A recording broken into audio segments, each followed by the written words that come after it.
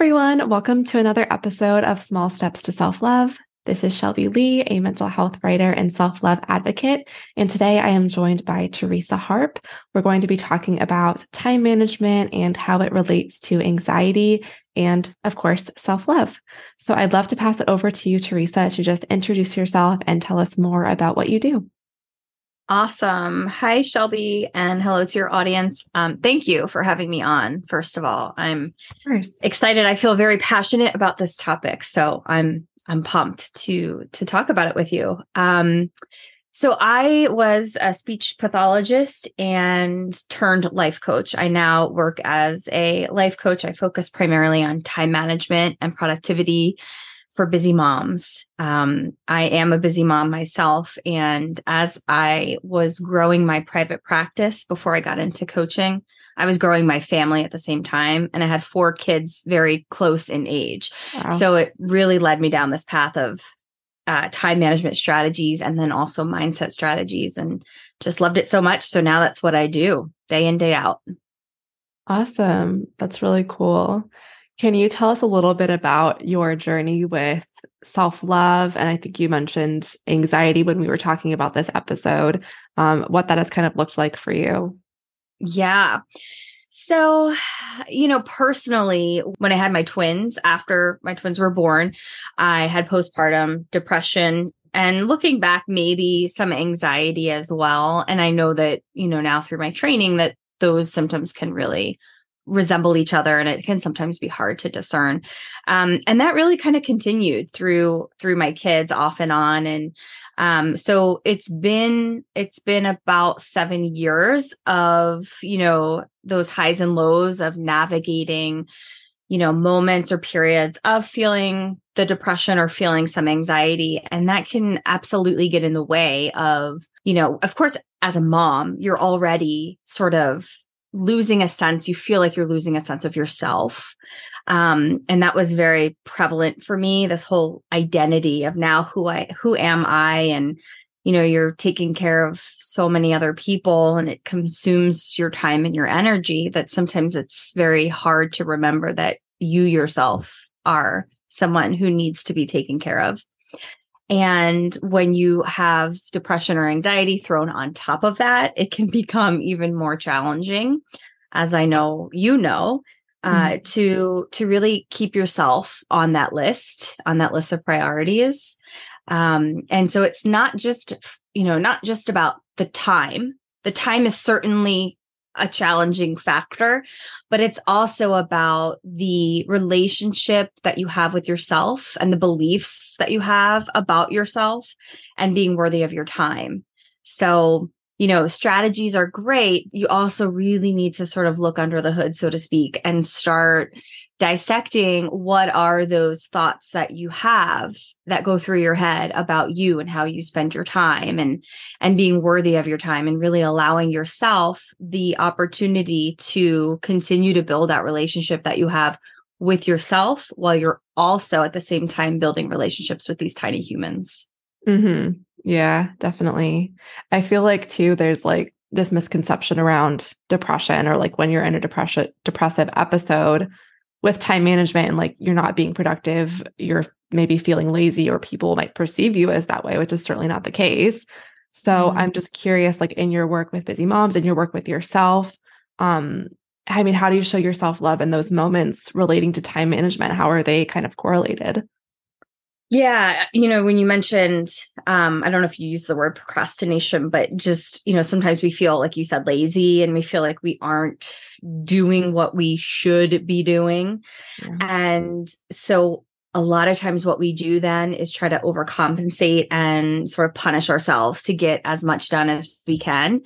And that really backfires because what I found for me and many of my coaching clients is really in those moments, what we're experiencing burnout. And I know that word gets thrown around a lot and probably overused, but I also think that some of us discount the experiences and the feelings that we have because we don't think that that we can't justify being burnout. Like, well, no, I mean, I'm a mom, but everybody else is a mom. So, I mean, everyone else is doing all these things. So what's wrong with me? Why am I not able to do what they're doing? And why am I so tired? And we judge ourselves, right? And we shame ourselves. We feel shame about the way that we're feeling and about the thoughts that we're having.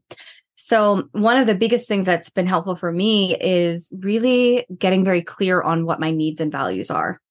And, asking myself, okay, what do I need to do in the day to feel like I'm operating at the best capacity, firing on all cylinders, so to speak.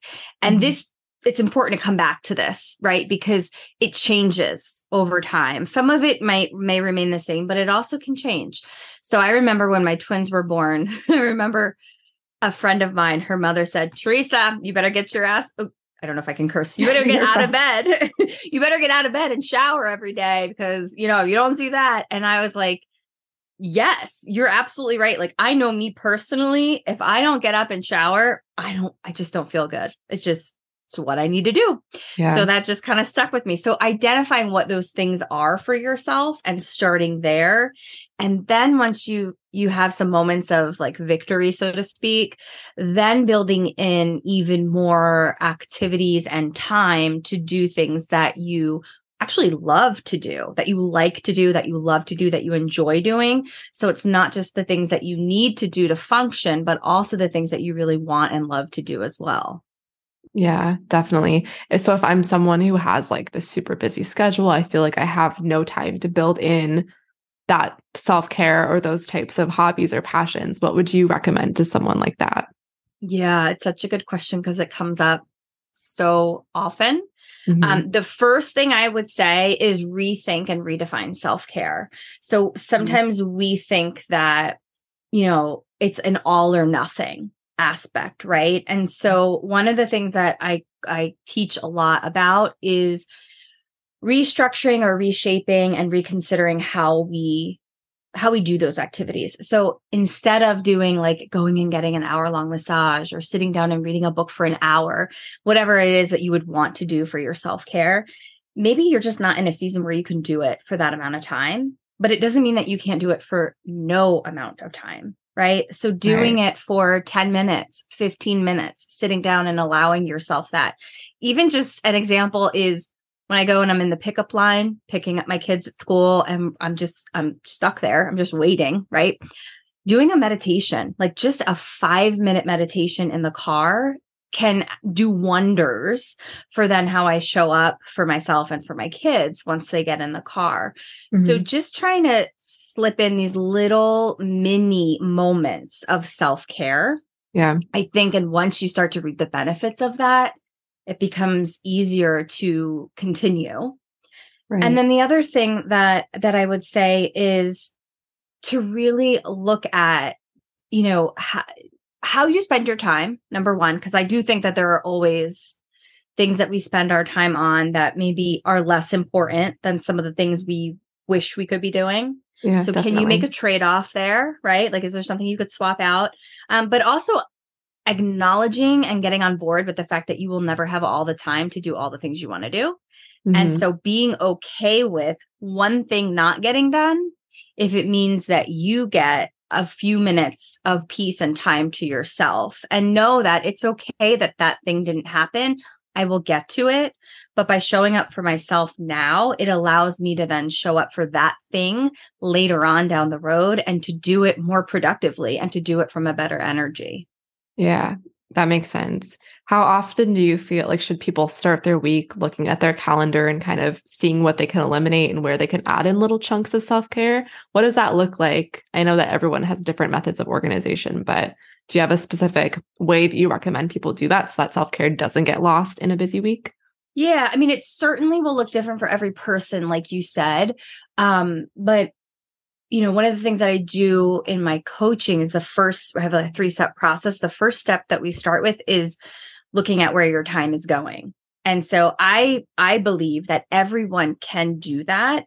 The way that you do that might look a little bit differently, right? So some people might sit down and look at their calendar.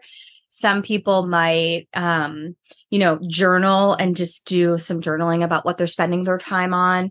Some people might do a time audit and, write down everything that they spend their time on. The way that you do it doesn't much matter as long as you are honestly looking at how your time is being spent. So if you start there, then you can it helps you identify those little opportunities that you can add in or the swaps that you can make. But you do have to be really honest with yourself and aware of what you spend your time on, because most of us are very reactive. Most of us are just go through our day reacting to what gets thrown at us rather than sort of being proactive and planning out our time. And so by looking at where your time is going, that can be one of the first steps to help you get from that reactive to that proactive. Right. That makes sense. Yeah. I always have my to-do list and then it ends up changing about 500 times throughout the day. So I'm sure that's maybe common. Hopefully that's common for other people, but yeah. And it should, I really believe it should change because things come up and your priorities change and all of that. So there's nothing wrong with that. Right. That makes sense. So you mentioned that first step of your process, and we always give our listeners like a small step to take with them each week. So I feel like that's a good one to look at your schedule and where you're spending your time and kind of analyze that. See if there's anything you can take off of the to-do list. Is there anything else that comes to mind, just like top tips in this area of time management, especially in the face of anxiety or depression or anything like that, that you would recommend our listeners do as a small step? Sure. One question that you can ask yourselves is, what do I need most right now? Not what do I want most, not what do I need to get done most. It's just pausing and asking yourself, what do I need most right now? Yeah. And in some cases, that might be something on your list that you want to get done, and that's okay. Like that might be what you need to do, and that's okay. But other times, if you really sit down and get quiet and think about that question, I believe your gut will tell you, your intuition will lead you. And sometimes the answer will be, I need rest, or I need quiet, or I need 5 minutes, I need fresh air, whatever that is. So ask yourself that question, what do I need right now?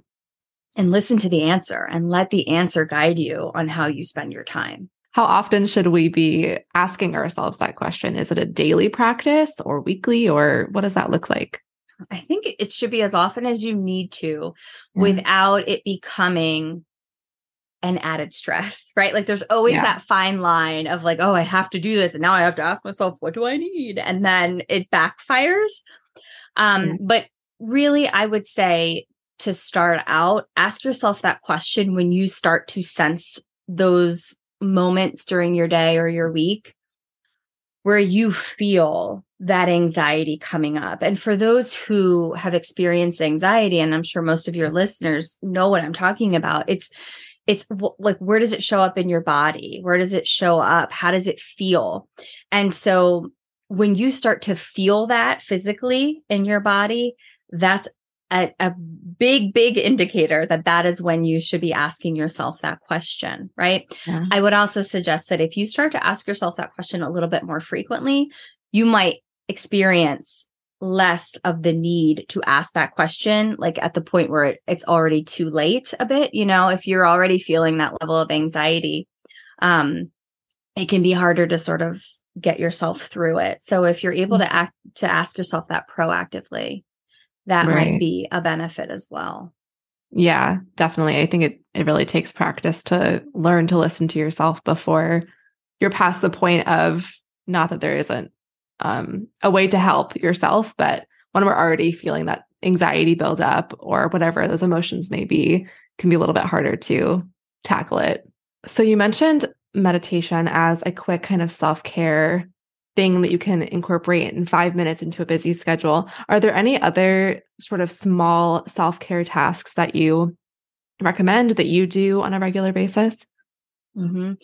I do some breath work, and this was like a very uncomfortable thing for me at first. I came from speech pathology, and we tend to be very linear and methodical and evidence-based. And so as I was getting into the coaching world, I was starting to open my awareness and of other ways that I could sort of help myself through different situations. So breath work is an easy one that I can do whenever. I also do a lot of visualization. So I will just sort of close my eyes, visualize how I want to show up, or visualize something that brings me calm. I worked with a coach once who had me think of what my calm space is. So what does that look like? Is it a room? Is it inside? Is it outside? And really just describe it in detail. And then once you have that picture of that space, then use that as your anchor so that when you get throughout your day and you need a break, you can close your eyes, you can visualize it. Those are probably the most frequent ones that I turn to because they're so quick and easy. You don't need anything. And a lot of times you can do them without anyone really even knowing that you're doing it. And it can help you to sort of calm and center yourself so that you can carry on with what you need or want to do that day. Yeah, that's great. Do you follow any like meditation videos or like breathwork videos? Are there any resources that you could direct our listeners to? It's okay if not, but I'm just curious. Yeah, I honestly, I don't. I mean, if to answer completely honestly, I use the Peloton. I have the Peloton app and they have a whole section of meditations. And I love them because they go from as short as 5 minutes up to like 30.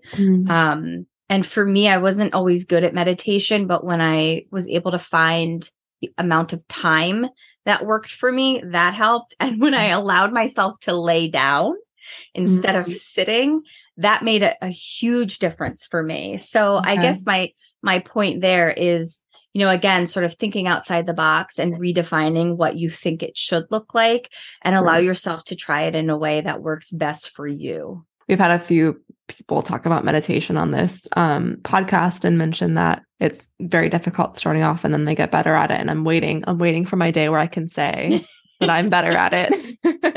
Have you tried laying down? Maybe that'll be that'll be it for you. Yeah, I need to try that more. I do feel like I'm normally sitting or like laying in bed, but I'm still kind of up. So I need to, that'll be my next task is trying it laying down. Yeah, I'm curious how it goes for you. Yeah. Awesome. We covered a lot. Is there anything else that you feel like our listeners should know about time management or anything else you wanted to chat about today? I think the last thing that I will leave everyone with is to think about your relationship, not just with yourself, because I know you cover that a lot, but also your relationship with time. And do you feel like time is your enemy, that you never have enough of it? Do you feel like you're always racing against the clock? Do you feel like you have all the time you need for what has to get done? And then this question, do you feel and believe that you're worthy of your time?